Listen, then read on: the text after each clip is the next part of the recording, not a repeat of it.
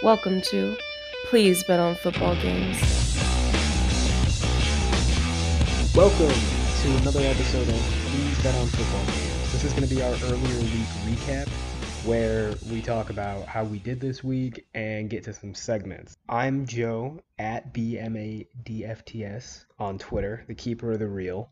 And a little bit later, you're going to hear from my co-host Alex, who's I_like_sports6. I'm really ashamed to say it, but for the first time since week 2, the pod had a losing week. It was rough, but you can't win them all. I don't even really have that much gripe this week. Just we missed on a couple. We missed on Carolina. We thought that was a great bet, and it was a terrible bet. The Saints, we missed by 1 point. Sure, the DK Metcalf touchdown was bullshit because that was the most clear offensive pass interference I've ever seen. And sure, we could have gotten a safety on the very last play if the refs had decided to call the holdings that very clearly occurred. But you can't bank on that kind of stuff. If you take -4, you're expecting your side to win by like 10 points or so, and they didn't. I think we'll get into it on the later week pod, but maybe we got to reconsider Sean Payton. Anyhow, my personal bets were a little bit better than our pod bets.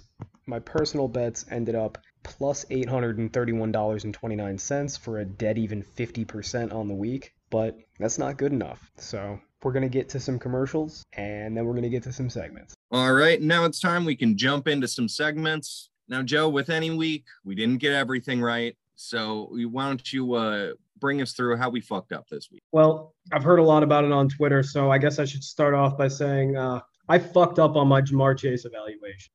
Maybe he's not Marvin Jones. Wrong! I don't care. I don't care that he looked great in the box score against the Ravens. I don't care that he had an 82-yard touchdown on a slant because he broke the tackle of a falling Marlon Humphrey and then outran a middle linebacker to the end zone. I don't care. I don't care that he got 4 catches against prevent defense, all on slants and curls to end the first half. I don't care that he dropped a very nice back shoulder throw that was then ruled a catch. I don't care. The dude is a good possession receiver. Not great, but good. And he's faster than I thought he would be. He's legitimately faster than I thought he would. But I'm not going to throw away my evaluation from his college tape and, frankly, my evaluation from the beginning of his NFL tenure, because he had one game that looked great on the stat line and is very unstable. Like, these aren't predictable things. Ja'Marr Chase isn't going to be able to score an 82-yard touchdown multiple times per year because he breaks the tackle of a cornerback who's falling, and then there's nobody over the top except for a linebacker who can't catch him. It's just not going to happen. Okay, so the one thing I will say, because I generally agree with you that I don't think he's some world beater. I think he's a good receiver. I think he's going to continue to get better, and he's doing well right now, but a lot of it is a function of just getting fed and busting plays. But we're at the point where we're 7 weeks in, and he's had some crazy long touchdown like this in 5 games, 6 games. So my question is, like, I don't know if I can just chalk it up to fluky, unreliable, like busted coverages or whatever, when it seems like it happens every week. It does seem like it happens every week, but let's remember that 7 games is still not a large sample size. Like, you can't crown or bash anybody. If this was a quarterback and we were saying that he sucked after 7 weeks, people would be telling us that we're fucking idiots and we're being knee-jerk. Additionally, you remember the 70-yard touchdown against the Packers? Like, you watch that play. I know that it happens a lot, but sometimes people flip heads 8 times in a row on a coin toss. Like, he's not going to be able to just wait 5 seconds into the play, catch a jump ball that's underthrown, the cornerback or safety falls down, and he gets to walk into the end zone. That's not going to happen. He's not going to be able to take a slant in a 0 coverage against Marlon Humphrey, 82 yards, because Marlon Humphrey falls when he tries to tackle. It's just not going to happen. Play, there was one other safety that missed a tackle on him. So what it was Marlon Humphrey got taken out by the safety or other corner that tried to come in. So that was, I don't even count that as a broken tackle because I think both of those guys hit each other. I agree. And Ja'Marr Chase just got like some collateral. It's a lot like that one play that Deshaun Watson had in the wild card game against the Bills a couple of years ago, where he got creamed by a linebacker and then creamed by a defensive end in exactly opposite directions. So the one guy threw him and the other guy threw him back and he landed on his feet. It's not broken tackles. That's being an object that is affected like all other matter is. Yeah. And then right after that, he did break a tackle on a diving safety. And then it was Justin Houston trying to chase him down. So I give him one broken tackle. I like that play is impressive, but it was mainly like I see a lot of guys do that type of, like, I've seen a lot of receivers have two DBs run into each other and break a tackle on a diving safety and outrun 34-year-old pass rusher. Like I've seen a lot of people say some things. For instance, one of my friends, shout out to Alonzo, sent me a stat from PFF saying that Ja'Marr Chase has the most yards against man coverage. By the way, 82 of them came on that busted fucking play by Marlon Humphrey with Justin Houston's chasing him. But anyway, he's got the most yards against man coverage. He's got lots of separation. He's got the most yards per route, yada, yada, yada, whatever, right? It doesn't fucking matter because you can watch that play. Watch the whole game, and then watch that play one more time. And tell me, do you think that your offense is going to be sustainably excellent if you hit Ja'Marr Chase on 5 to 10 yard slants against Marlon Humphrey? No. At the best, I mean, that's not his skill set. He's not a yards after the catch burner type. Like, at best, if that's the offense you run, you're going to get like 4 or 5 yards per attempt because he's going to drop some. He had a couple drops in the Baltimore game that we're raving about anyways. And when he catches it, he's probably going to get tackled most of the time. Like, if I hit a line drive directly at the third baseman's mitt and he drops it, there's a reason that in baseball they don't call that a hit, because if you do it 10 times, it's not going to be a hit 9 times. Yeah. And I think another thing that's helping him is just the pure volume of it. Yeah. Is that, you know, he's getting a lot of these where they're short slants, curls, where he does get tackled right away. And it's his 7-yard gain that he did nothing on. But when he's getting as many targets, because Joe Burrow he loves throwing to him. And I mean, it's working right now. But if you're looking at him every single play, it just makes it a lot easier. I mean, you look at guys that have had where they're kind of the only option, or they have some special chemistry with the quarterback. I mean, we saw it with like Kenny Golladay looked incredible in Detroit, and a lot of it was just volume. And now he doesn't get the same volume and he doesn't look that special. It's so not to say that Ja'Marr Chase is the same player as Kenny Golladay, because they are different, but getting crazy volume and having a quarterback that force feeds you just increases the chances that you're going to have one of those fluke plays where the DBs run into each other or someone busts a coverage. So whether that's smart game planning and just saying, hey, they can't stop him every time, or luck or whatever, it is creating the points, but I think they're hollow. I couldn't agree more. And I think I'll wrap this general Ja'Marr Chase conversation up by referencing another interaction I had on Twitter, because that's basically the only place I feel safe to talk about football, lest anybody realize how fucking insane I am. Sidebar, I was talking to a partner at my firm today, and we talked about football briefly because he said he's a football fan, and I almost let my freak flag fly by insinuating that I watch 5 to 10 football games per Sunday. And I quickly had to reel it in because he's like, yeah, I like watching my Eagles. I think Jalen Hurts could be something. And I was just like, nope. That's me reeling in my fishing pole of football insanity. Anyhow, we'll leave that shit in, by the way. I think it's great content. I'm a fan of it. It's brilliant. That's why we're starting a media empire. The reason that I'm watching Succession to try and get the inside track on how to make this global. The reason that I'm going to put my foot down on Ja'Marr Chase is because despite the interaction on Twitter I had with someone who is occasionally very smart and occasionally very reactionary, this person said it's getting really hard to say that Ja'Marr Chase is Marvin Jones. And he agreed with me that he was Marvin Jones in the preseason. Like, that was also his eval. And he said, like, it's getting really hard to do that. We might have to walk this back. I said, because of fucking one game where he blew up a great corner due to some bullshit, because of 7 games where his stats look pretty good when he played a really weak schedule and he's getting really fucking lucky, it might be hard to do. But if it were really easy to be right, more than 20% of the population would be right consistent, right? Like, if it's easy, it's not worth doing. It's hard to say Ja'Marr Chase is not very good right now. You got to plant your flag on that hill, and it would be really fucking embarrassing to die there. But I have to take that risk, and proof positive was Patrick Mahomes this past weekend. It wasn't a pod pick, but I put my own money on it as I posted on Twitter. My shit's more transparent than glass. I laid 5.5 with the Chiefs because I figured I love the Titans, but the Titans have no cornerbacks left, so the Chiefs will not punt. They will score a touchdown almost every possession, and I can count on Mike Vrabel to give away at least 1 touchdown with conservative coaching, right? Well, Patrick Mahomes was fucking terrible. And something that I've been saying a little bit on Twitter, a lot to you in the DMs. Like, can you? You've been telling me for like 2 years. Like, I was never as high on Mahomes as everybody else was. I always thought he was a B plus quarterback. But for the last, basically since last late fall, like since like week 10 last year, I've been like, this dude has legitimately been bad every fucking game. I think he had one good playoff game against Buffalo, but he was terrible in the Super Bowl. He was terrible in the playoffs generally. He was not good. He hasn't been good this year. He's had a bunch of D performances in a row. I think he's had, if you count Buffalo and you're generous on the Cleveland game, he's had 2 A performances in the last like 15 games by. That's not good. Like, that's Carson Wentz in 2020 shit. But it was too hard. It was too scary to stick my flag on the hill that Patrick Mahomes, the $500 million man, the golden boy, isn't really all that good. In fact, he's actually kind of subpar right now. And I didn't. And I put my money with the public and I've lost it. Yeah. And we've talked about it before of needing to stick with our,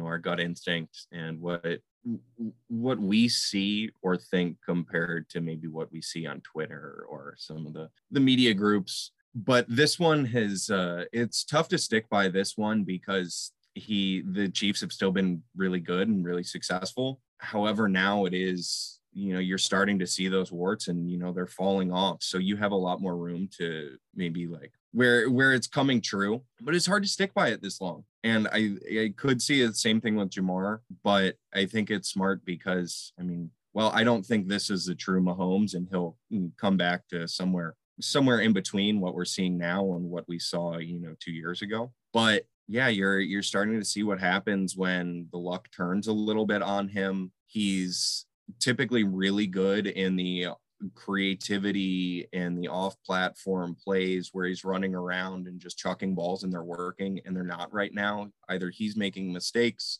balls that weren't getting picked previously are getting picked, defenses are playing him different. And yeah, he hasn't been great. So, I've pushed back on you for a while. I thought, he's probably a little overrated, but still the best quarterback in the league. And yeah, I don't know if you can put him there, especially with how Tom Brady is. But yeah, Mahomes is not playing like even a top 5. See, I've never had Patrick Mahomes at number 1. I've never even had him at 2. I always had Stafford above him. I always had Brady at number 1. And I'm more comfortable planting my flag with those guys. I will die on those hills because 1, they're quarterbacks, and I will die on any quarterback evaluation that I make. And 2, like if I say a guy is bad, I will take that to the bank and I will bet $1 million on it. If I say a guy's underrated, I probably have overrated him. But if I say a guy's great, he's fucking great. So like Davis Mills, he was underrated, period. Like there's no way that man was a late 3rd round pick. It's not appropriate value. However, he's also not a starting quarterback. Similar with Kyle Allen. Kyle Allen is an awesome backup and occasionally a decent starter.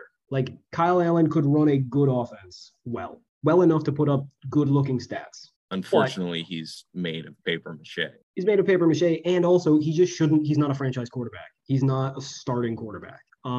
So I was right that those guys were undervalued, but I got a little too high on him. If I say a guy's a fucking killer, like if I say this guy is like Studley, he's always Studley. So on the extremes, I hit every fucking time. Tua, bust. Herbert, awesome. I hit. This is my thing. In the middle, I'm weak. I admit. Like, not weak. I'm directionally right, but I overreact. I had Patrick Mahomes at his best at 3rd. And last year, I dropped him down to 5th. This year, I just re-ranked my quarterbacks, and people will call me fucking insane. But I currently have Mahomes at 8th. Okay. When you said people will call me insane, I was expecting you to like give me a double digit. I mean, he's tied with Derek Carr, who's 9th, followed by Russell Wilson, Matt Ryan, Trevor Lawrence, and Carson Wentz, who are they're all tied just a smidge behind Mahomes and Carr. That's your top 13. So yeah, I mean, so who are the people directly in front? Justin Herbert and Aaron Rodgers, who I have in the same tier as B quarterbacks, and then Ryan Tannehill and a line through Baker Mayfield's name are B pluses at 3 and 4. Why do you have a line through Baker's name? Because he's hurt, and I need one healthy game of Baker to determine what the fuck is going on. That's fair enough. Like he had 2 games this year where he was ungodly. Then OBJ came back and he got hurt at the exact same time, fucking up our variables. And then he went in the shitter. Is he in the shitter because he's hurt? Is he in the shitter because OBJ is cancer and black magic? I don't know. But I need one more game to figure it out. Yeah, no, that's fair. Yeah, I think honestly you'll get called crazy for having Baker that high before you'll get called crazy for Mahomes that low. But I've got a line through Baker and his number is in red, so I totally get it. I am not confident in that number, and I would not That number, basically, the line in the red tell me, even if you think this, you can't bet on it because it is purely a gamble. You are missing information. And I am. Because if Baker's the guy from last year or his rookie year, I probably have him too low at 4. He probably deserves to be 3. If Baker is the guy from the first half of this year, same deal. If he's the guy from the last few games, if he's the guy from the Freddie Kitchens year, probably belongs around 13 with Wentz and Lawrence. Yep. Yeah, no, that's where I'm in the same boat with him, but we do talk about Baker plenty. I think Mahomes, right now, how he's playing, I think that's a pretty accurate. Honestly, it might be a little too high because he's really struggling. I agree. I have to give him a little bit of points, or not a little bit of points. That's terrible grammar. I have to give him some credit, a little bump, because he is so explosive. It's the same as, so I have Josh Allen right ahead of Mahomes as well at a 2.7. I'm very low on Josh Allen. He has bad games and bad throws more often than anybody else inside the top 10. Like, him and Russell Wilson are tied for, like, it really rarely happens that he's actually good. But the things that you can do with them and what their high point looks like is just so tempting. I have to give him credit for that. Yeah, I think Lamar belongs in that category as well. I don't know, the same tier of quarterback, probably not, but of that same tier where they're going to do some terrible things, like just truly awful decisions, or, Lamar fumbles at the goal line.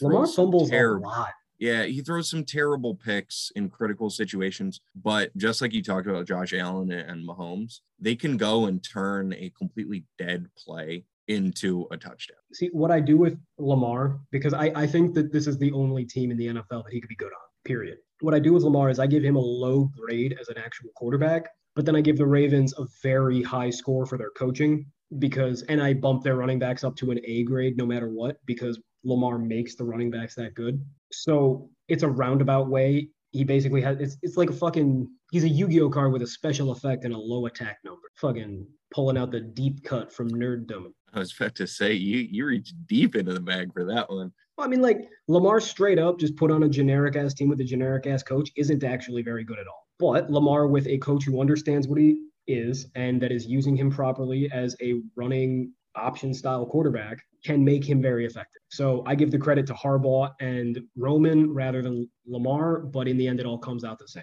Fair enough. Yeah, I think no matter what, those guys are firmly in the realm of, on any day, they can be the best quarterback in the league or unstartable. Yeah. Now, they all typically trend more towards the very good playable quarterback that you can hitch your wagon to. You know who also used to do that? Carson Wentz. That's not a terrible point. I mean, I think as recently as 2 years ago, I was arguing that Carson Wentz is a B to B plus quarterback, and you should stick with him. Yeah, I mean, you've had honestly, we could do an entire episode just on the quarterbacks, of ranking the quarterbacks, which maybe that is especially that 7 to 15 area where it's like, I don't know. Yeah. But you've always compared Wentz to Cam, and I think that's always been such a good comparison. I don't know if Wentz is quite as good of a runner, but they're both very physical power runners that could create from it, could throw off platform, strong arm, but not crazy accurate. I think Josh Allen is just Wentz turned up to 11. Arms a little stronger, runs a little harder, runs a little faster, a little bit more creative, but the same shit. Inconsistent, not accurate, a lot of fucking head-scratching plays, and he needs some luck to get by.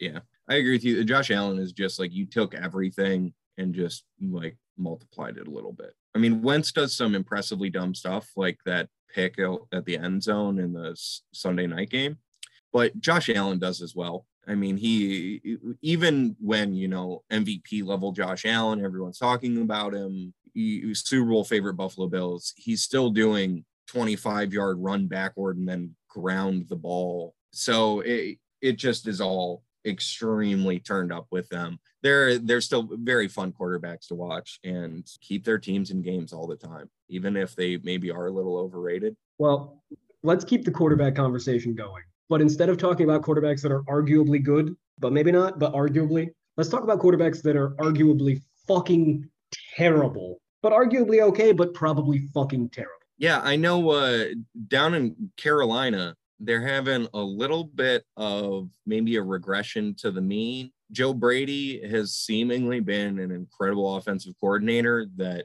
we thought could boost that offense, float them, and make them productive, even if you had a questionable Sam Darnold under center. And it looked like that for the first few weeks. However, these last couple weeks, Darnold has been turning the ball over left and right. They're just not creating anything. And the defense can't cover up for the turnovers and just overall ineptitude of that offense. So I think we're realizing that even though Joe Brady is good and made Teddy look great and gave Joe Burrow like the best college football season ever, I don't know if he can overcome Sam Darnold.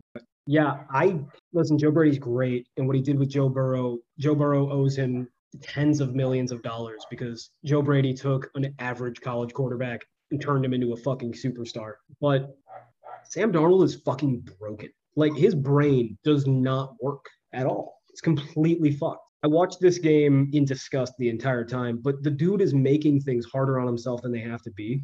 And in obscure ways, like they'll have a play action play where he rolls out and there's nobody in front of him. He has a clear option. Run and take the easy 5 yards with a slide, or try to fit the ball into a tight fucking window to your tight end who's plastered in man coverage, hoping that he can get 7 yards. And he's fucking throwing the ball. And he completed one such throw. And I was like, God damn, it was early in the game. So I thought he had a shot at maybe putting something together here. And then he did it a couple more times and they weren't so lucky. And I was like, what the fuck are you doing? Like, dude, you're 6'4". You're kind of chunky. Like, run, fucking truck somebody. Lord knows you're not special enough to fucking protect yourself. Go. It was so fucking bad. And I think we need to ease up on the Joe Brady love a little bit as well, because I thought he was going to come in and be like, frankly, I thought he was going to come in and be Sean Payton, like baby Sean Payton. And this year, I'm not very happy with Sean Payton in the first place. But second of all, maybe turning a good college quarterback,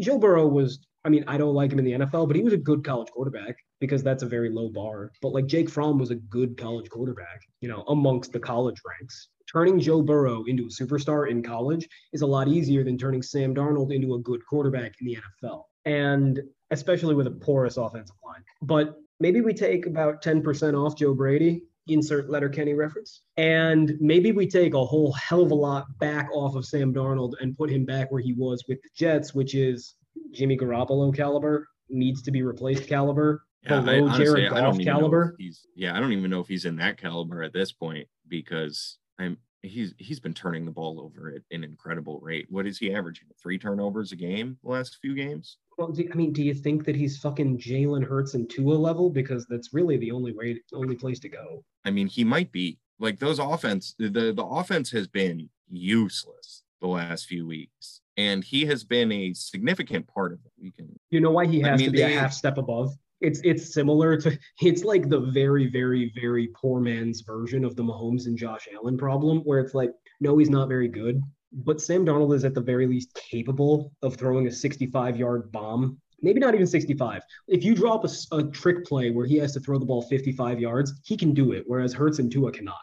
Yeah, and I will say that Sam Darnold does have those flashes. Where you talked about him fitting the ball into that crazy tight window. He does have the arm talent where it's not consistent enough, but he can make some crazy throws down the field while he's running around and fit some balls into some crazy windows. It's just that too often they go to the other team. I just had a fucking epiphany. You know how I said about Jamar Chase that sometimes a man can flip a coin and hit heads 8 times in a row? Mm-hmm. Sam Darnold's a millionaire because he did that. Sam Darnold's a millionaire because he hit crazy fucking variance. And in one bowl game against Penn State, it was just the random 1 in 100 great play from Sam Darnold over and over and over again. Because he in his entire college and NFL career, he's never had a game even close to that. And he shows flashes of exactly the talent that he displayed in that game, but they're never more than twice a quarter. I think that's a great point because, his draft stock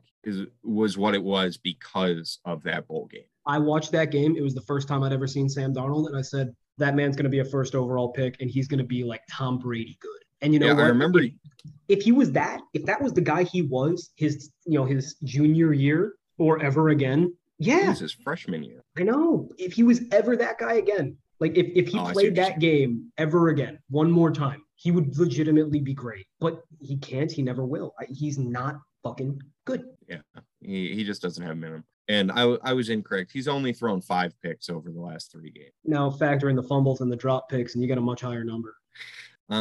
With that said, I think we've covered Sam Darnold's woes well enough. Are you ready to get into maybe some of the positives from last week? What we got right? Positives for us, not for really everybody else. Basically, our positives are when we tell you to fuck yourself and your hopes are shit, and it's always true. Yeah, I mean, they're where we get to beat our own chest a little bit, but yeah, normally some fan bases are upset when we're... Yeah, like in Chicago, where they are still trying to find reasons not to blame Justin Fields for being fucking putrid. I'm so checked out of Bears fandom. My membership card is so incredibly expired that I don't even know what the fucking excuses for Fields are right now. But yet again, this was probably his best game as a pro, actually. I gave him a D-. I felt like being generous. Up, man. I felt like being generous. It should be an F by every metric. But I said, it was tough. Man, okay, he had 5 turnovers, and I actually found him at fault for all of them. And I know what people are going to say, because some news leaked out. I don't know where it came from, but apparently on the first interception, he got a voice in his headset, which is either Nagy or Laser, telling him it's a free play, go, go, go. Fine. That doesn't explain why his first look was to stare down his check down running back. Like, literally, he takes the snap and immediately stares at his running back in the swing. Like, not even a fucking wheel. He's not going upfield. He's standing a yard behind the line of scrimmage, maybe 2 yards behind the line of scrimmage on the left sideline. If he really thinks he has a free play, why the fuck is he looking over? So I don't know about this story to begin with. I'm a little skeptical. But second of all, his throw to an open Allen Robinson was about 5 yards too far inside. Oh, great. Come fix this fucking microwave. It's beeping at me while I record. I'm cutting this. I can't hear it. After he stares down this running back in the flat, he throws a ball that's about 5 yards too far inside to Allen Robinson, who's wide open. Like, Allen Robinson's wide open. There's a safety with severe inside leverage. If you put this ball in front of him and out, it's an easy completion. It's probably a touchdown. And that's probably what his coach was trying to tell him by saying it's a free play. As in, it's a busted play. Allen Robinson's going to be wide. But instead, Fields floats the ball up about 5 yards too far inside and about 5 to 10 yards too short. And it's an easy interception as Robinson tries to maneuver to get back into the play. So I'm going to credit this against him. Like, that's on him, man.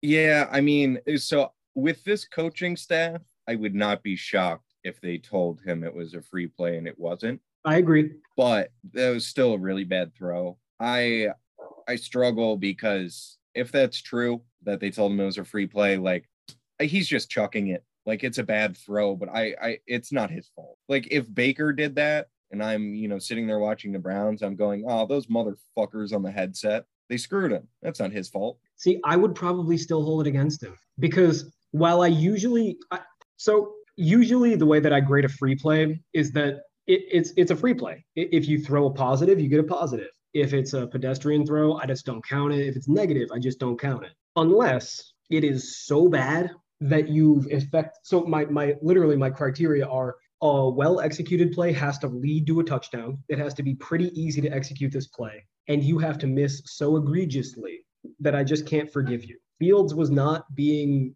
acutely pressured. He was on the move a little bit, but that's supposed to be what he does. Like, he wasn't like running away from a guy. He wasn't falling backwards. He wasn't getting hit. The ball wasn't thrown that far downfield. He only got it like 25 yards. I don't know what the fuck he was doing. And it was so egregiously inside.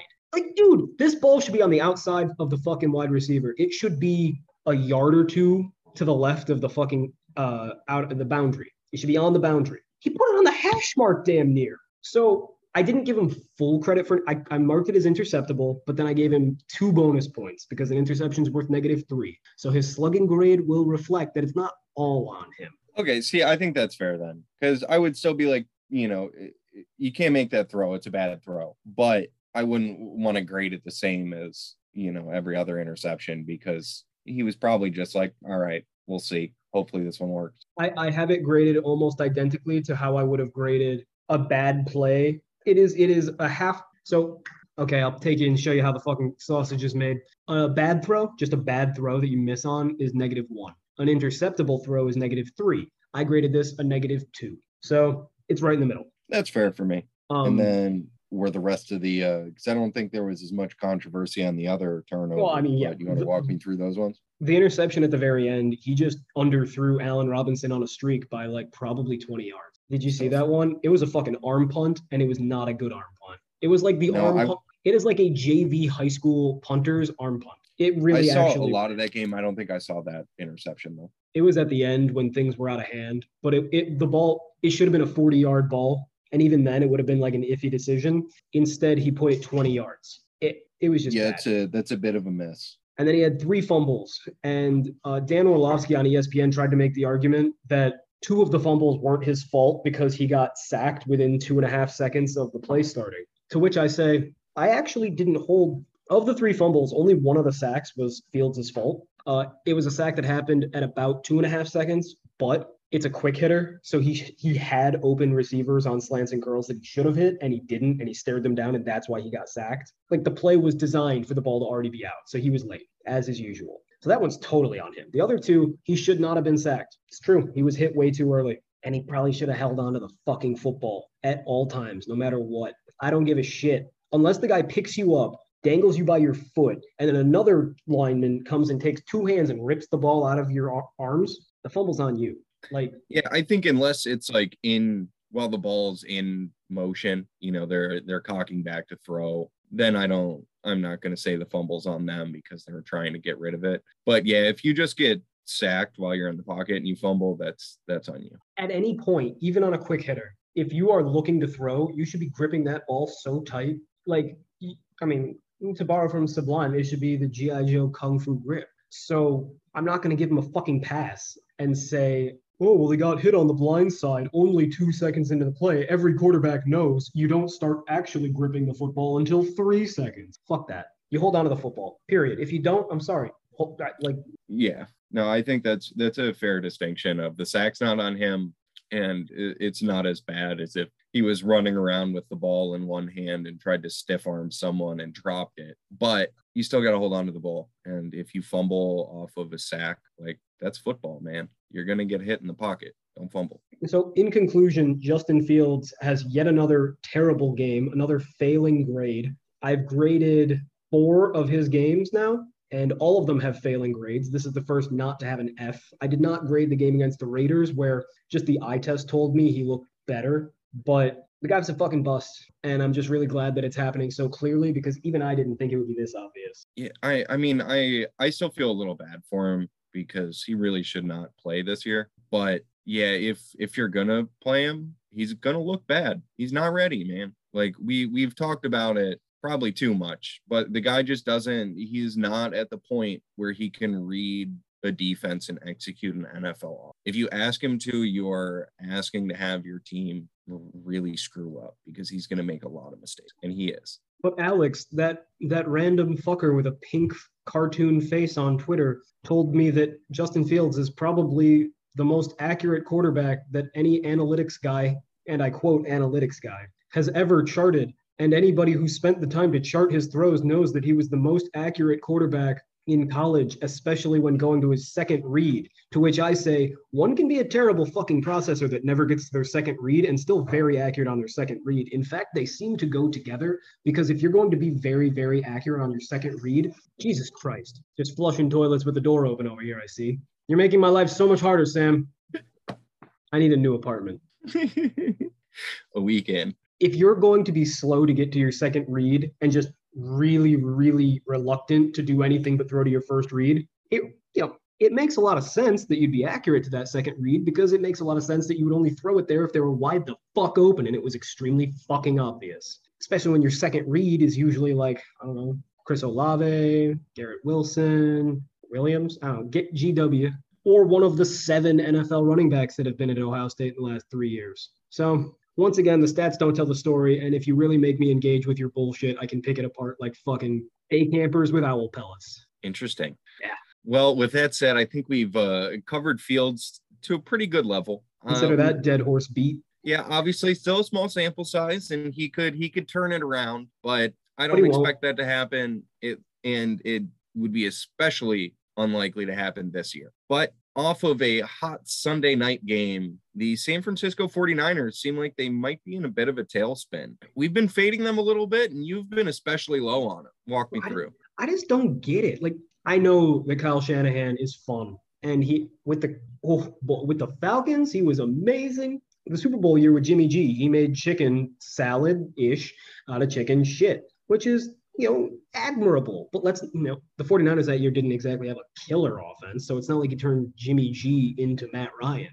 It was fine. And again, commendable. Congrats. You took an average at best team to the Super Bowl. I'll tip my hat. But this is a dude who doesn't have a winning record as a coach, has had one winning season ever as a coach. It happened to be with an all-pro defense, which he doesn't touch. He clearly can't pick a quarterback because he handpicked Jimmy G and then decided he didn't want Tom Brady and then handpicked Trey Lance. And those are three of the worst possible decisions you could ever make regarding a quarterback. They're just not fucking good. And their defense is not good either because they have no secondary and half of their line, the good half of their line, is gone. So what the fuck? Why do people like them? Yeah, it's 100% the Super Bowl year doing all of the legwork. I think we're seeing the same thing that the Eagles went through like a year or two ago, where everyone's still high on him they went to a Super Bowl. They had some, good veterans that are around. They have attacking defense, an offense that has some players and a decent line so they can get it done.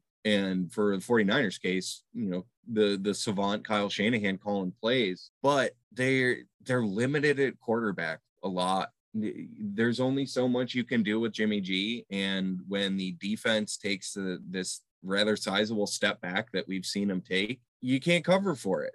Jimmy G is going to give you an offense that is okay in good conditions and bad if things start going poorly, which the terrible weather from the Colts game showed, or just any of the injury stuff that they've had throughout the year. I'm not impressed by them. I didn't think they'd be this bad, but they're really struggling. And you're right in that there's not much, at least to me, that says this is going to get turned around because they just don't have the players for it.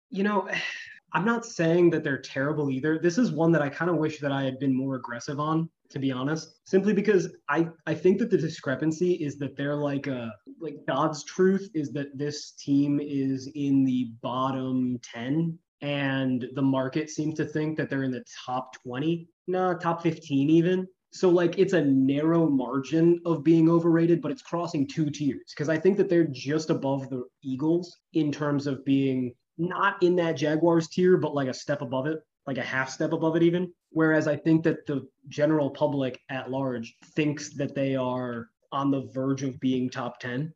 Would you say that's fair? Yeah, I think that's pretty fair. I mean, not to play the head-to-head game, but the 49ers beat the Eagles 17-11, and that looked pretty accurate. And at the beginning of the year, it seemed a little bit like, wow, maybe the Eagles are, better than we thought. 49ers had a bit of an off day. No, I think it was more just indicative of the 49ers are about that tier. They're a below average team. They're not great. They could have good games, though. They might knock off a solid team here or there because they do have some talent. Their line's solid. They're going to get pressure. And if you have Kittle healthy with Debo having a good year and the running backs coming on a little bit, you have some ability to pull stuff off, but it's not going to happen consistently enough. They're going to put up tough fights in games, but they're not good. Addendum before we move to the next topic. I just saw that Kyle Hamilton, that safety from Notre Dame that everybody loves, is going to be out against North Carolina this weekend. And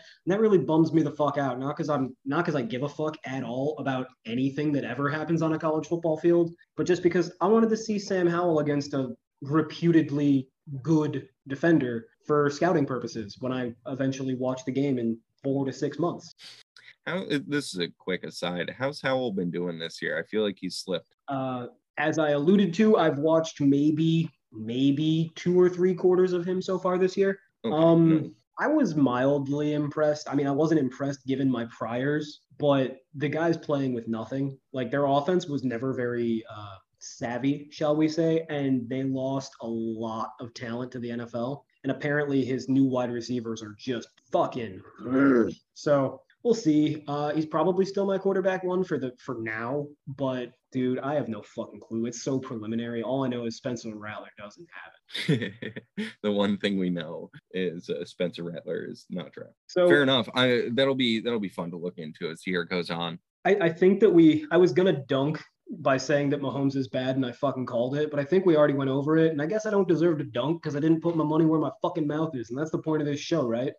It is. Yeah. I mean, honestly, you kind of dunk on yourself because you did bet on them this week. I did. I fucking bet on the Chiefs because I already said why. All right. Yep. I'll lob one up to you for you to dunk.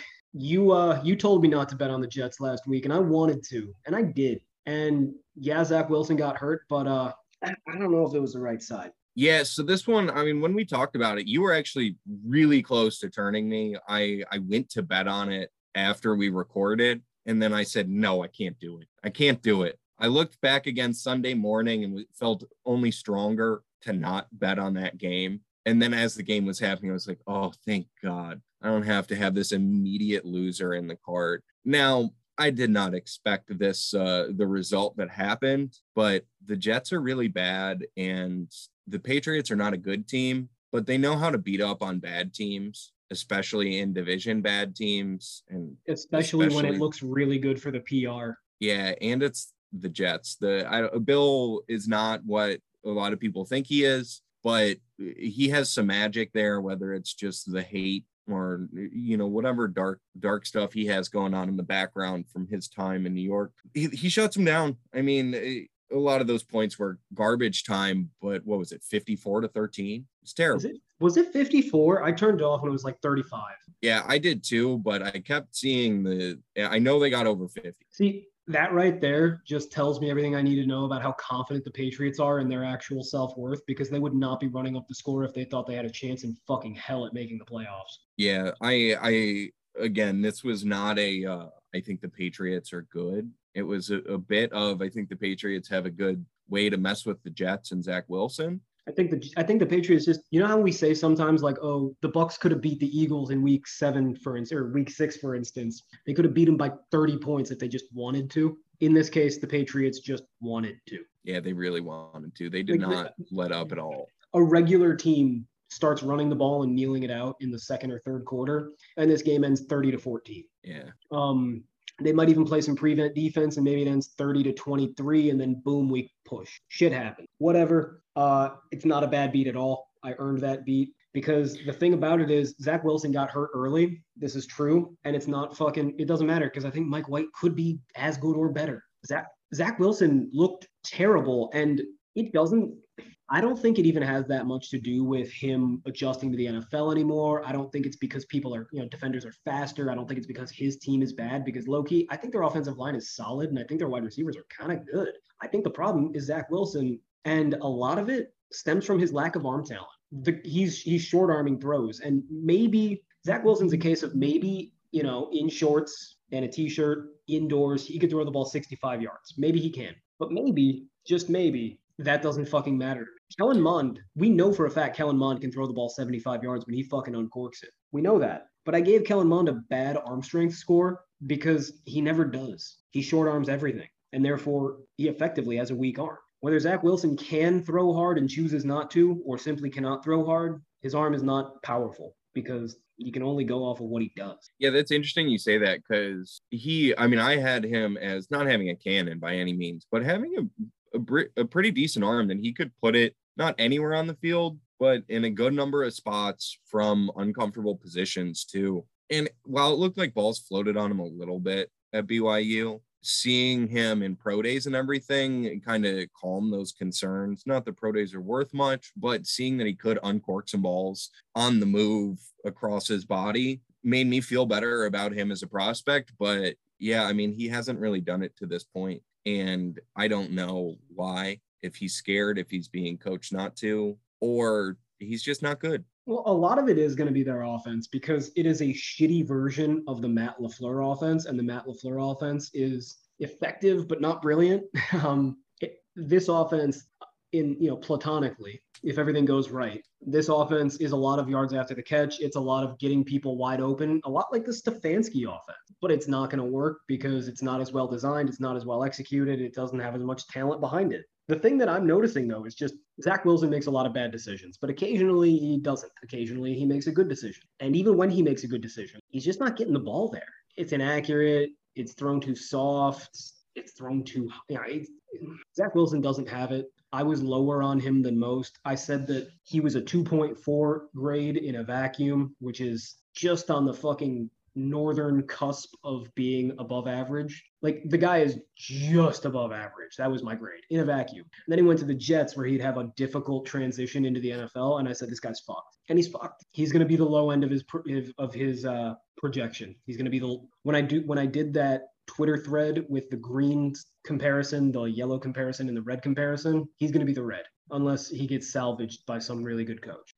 Yeah, I was about to say, I feel like he has a Tannehill possibility where if he goes somewhere that where he has a little bit more time to mature, because I think that's an issue for him, is he's just so new. He is, and he's coming from playing the worst teams in the Power Five to the NFL. So yeah, that was why I said he would have a really hard time adjusting in the NFL. It's just the talent disparity is massive.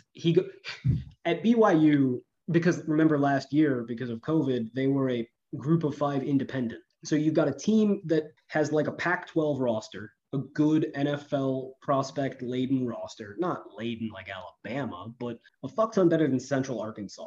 That's who they're playing. The best team they played was Coastal Carolina. One of the Carolinas. They played the Teal Carolina team, and they were soundly beaten. Coastal, yeah. The Chanticleers.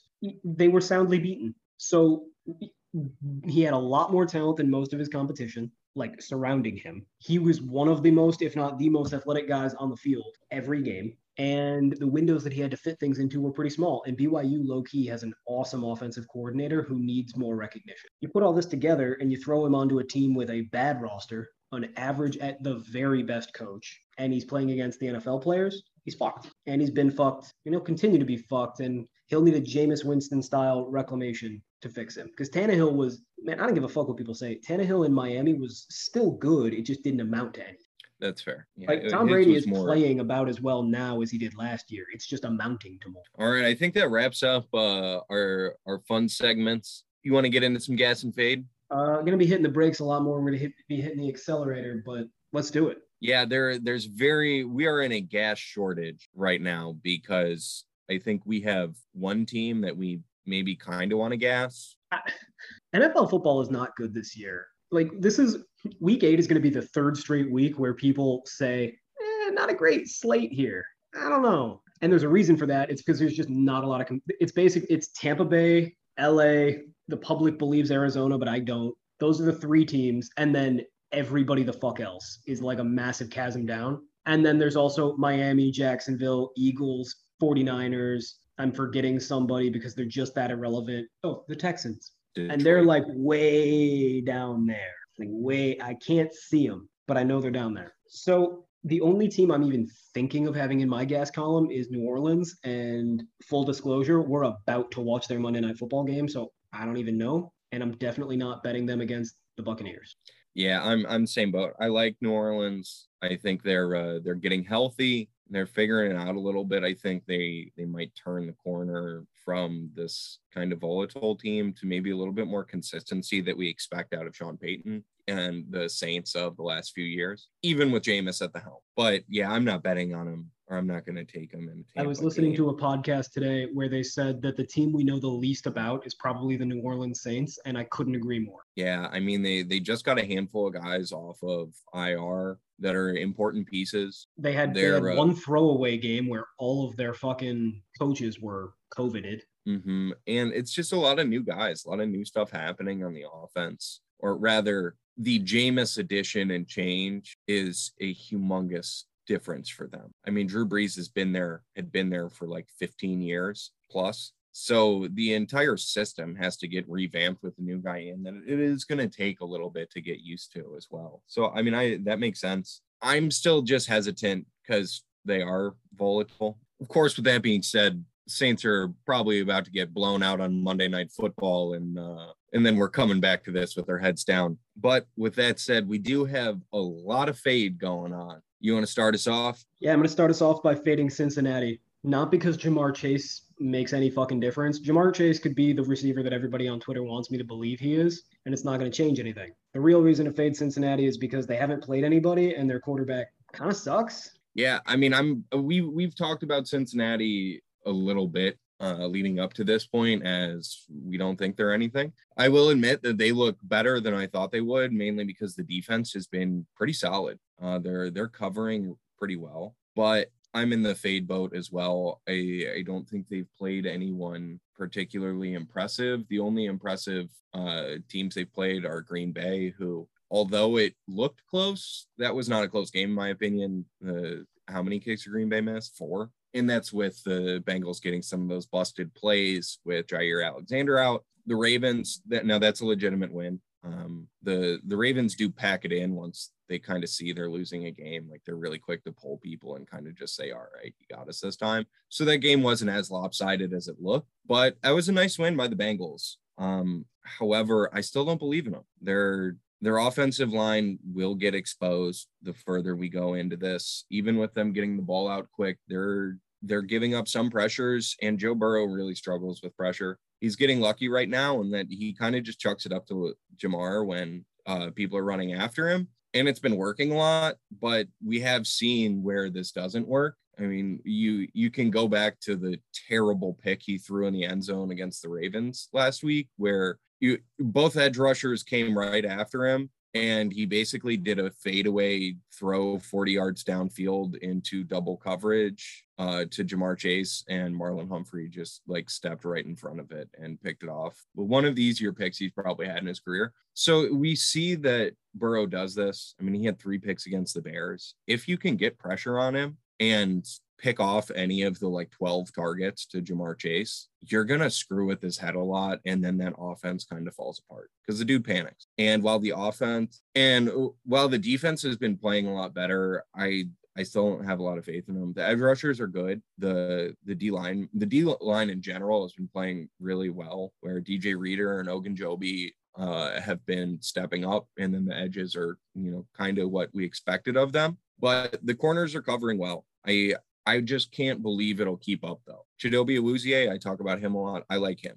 Jesse Bates is great. But other than that, I think they're a little slow and washed up at corner. I mean, so I don't expect that to maintain. And if they play good offensive lines or diverse offenses, I think they're going to get pieced up a little bit. Yeah, I mean, I could just remember a couple minutes ago how we said that the NFL is so stratified right now that a lot of these teams don't even look like they're in the same league. Well, I'm just going to name a few teams that don't look like NFL teams that Cincinnati has beaten recently. Detroit, Jacksonville, Pittsburgh.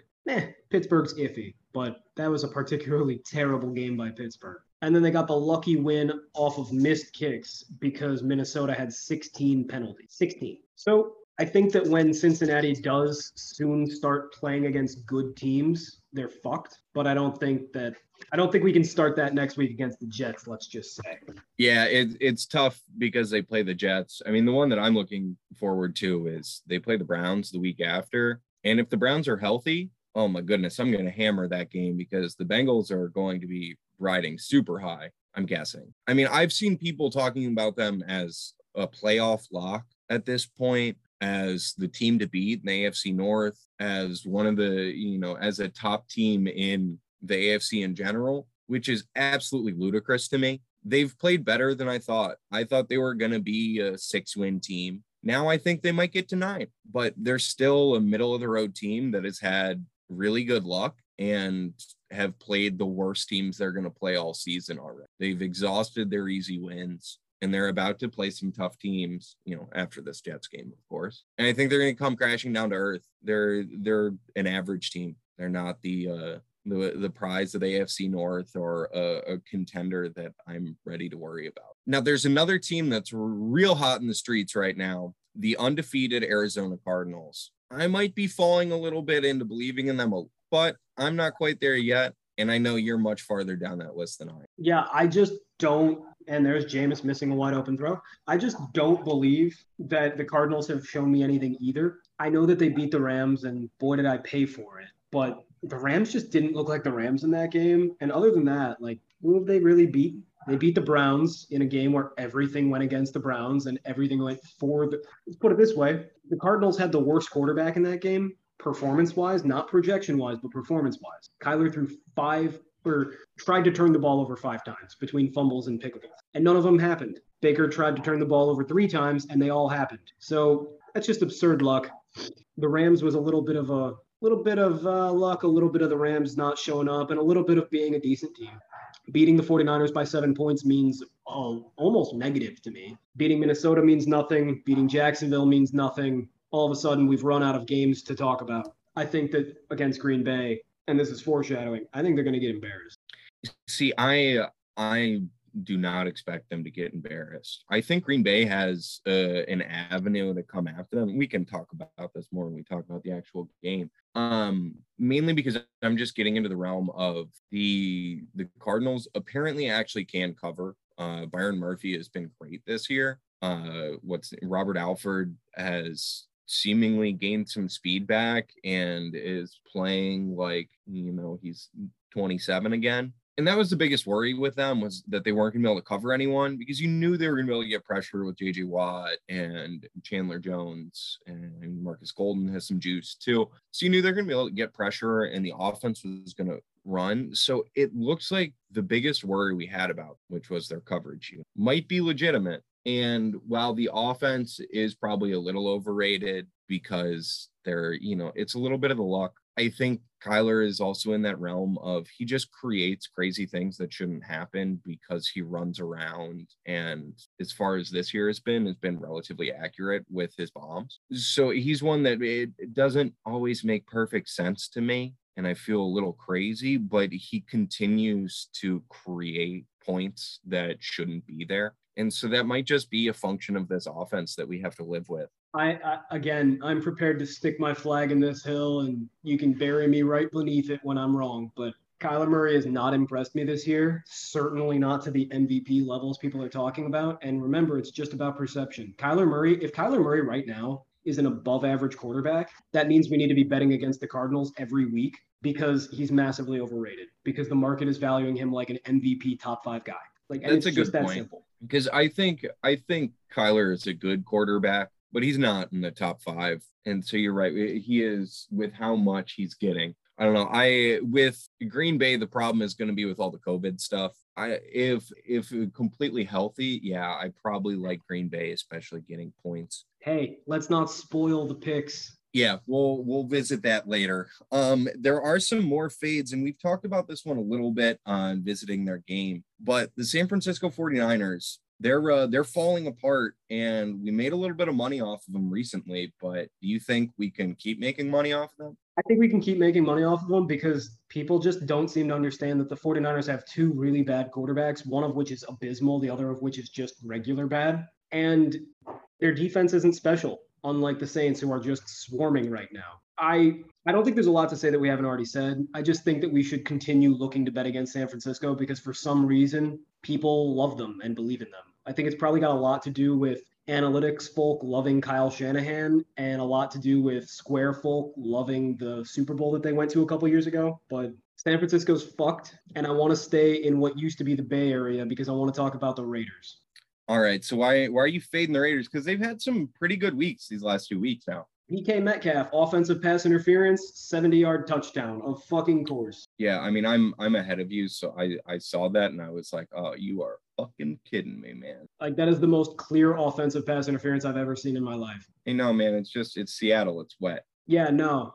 Here's the replay. Hands to the face on DK Metcalf. A clear push off, throws him down with his arm, but it's fine. No, yeah, I was like watching the replay as you were like, wow, look at that offensive pass interference. I was like, yes, that is very clearly OPI. Like, off the line, whatever, he's good. But he literally throws him down as he catches the ball. Well, as unfortunate as that is, we got to move on and talk about the Raiders, because people are lauding this team for beating some not very good teams. And what they really need to be doing is focusing on just how fucking bad Philadelphia is. Because we saw against the Browns that Denver is nothing. Like, they are broken. So beating Philadelphia is not impressive by the Raiders. They lost to Chicago. Like, they got dominated by San Diego or the Chargers. They beat Miami in overtime. They beat Baltimore in overtime in a game they didn't deserve to win. This team is not good. You should not be impressed by the Raiders off of last week. You should be depressed about the Eagles. So that's kind of a double fade, but this is purely a perception play. I don't think that the Raiders are a bad team. I just think that people are reacting as if they are a great team, and that's wrong. And so we should just look to fade them until that hype wears down. Yeah, I think I have a fade for similar reasons, but maybe a little bit different in that I agree it's perception. And it's perception that this coach has like kind of righted them, maybe. You know, there are quotes from some of the players talking about, wow, it's like it's so calm on the sideline. There's no screaming, yelling, like everyone just felt, you know, like in sync and like there was a plan. And I think that's more just the interim coach effect, that there's this quick boost, but then we're gonna see the fall. Totally agree. And it's gonna come when they play their next good game. Honestly, I could see it. You know, they play the Giants this week. The week after, they play the Chiefs. That could be, you know, a Chiefs writing game, or at least one that is a lot more competitive than we think it would be. Because at a certain point, this coaching effect is going to fall off. They have a special teams coach as the head coach. They lost their offensive guru. Even if they did a lot of playing in the offseason, it's going to catch up to them. It has to.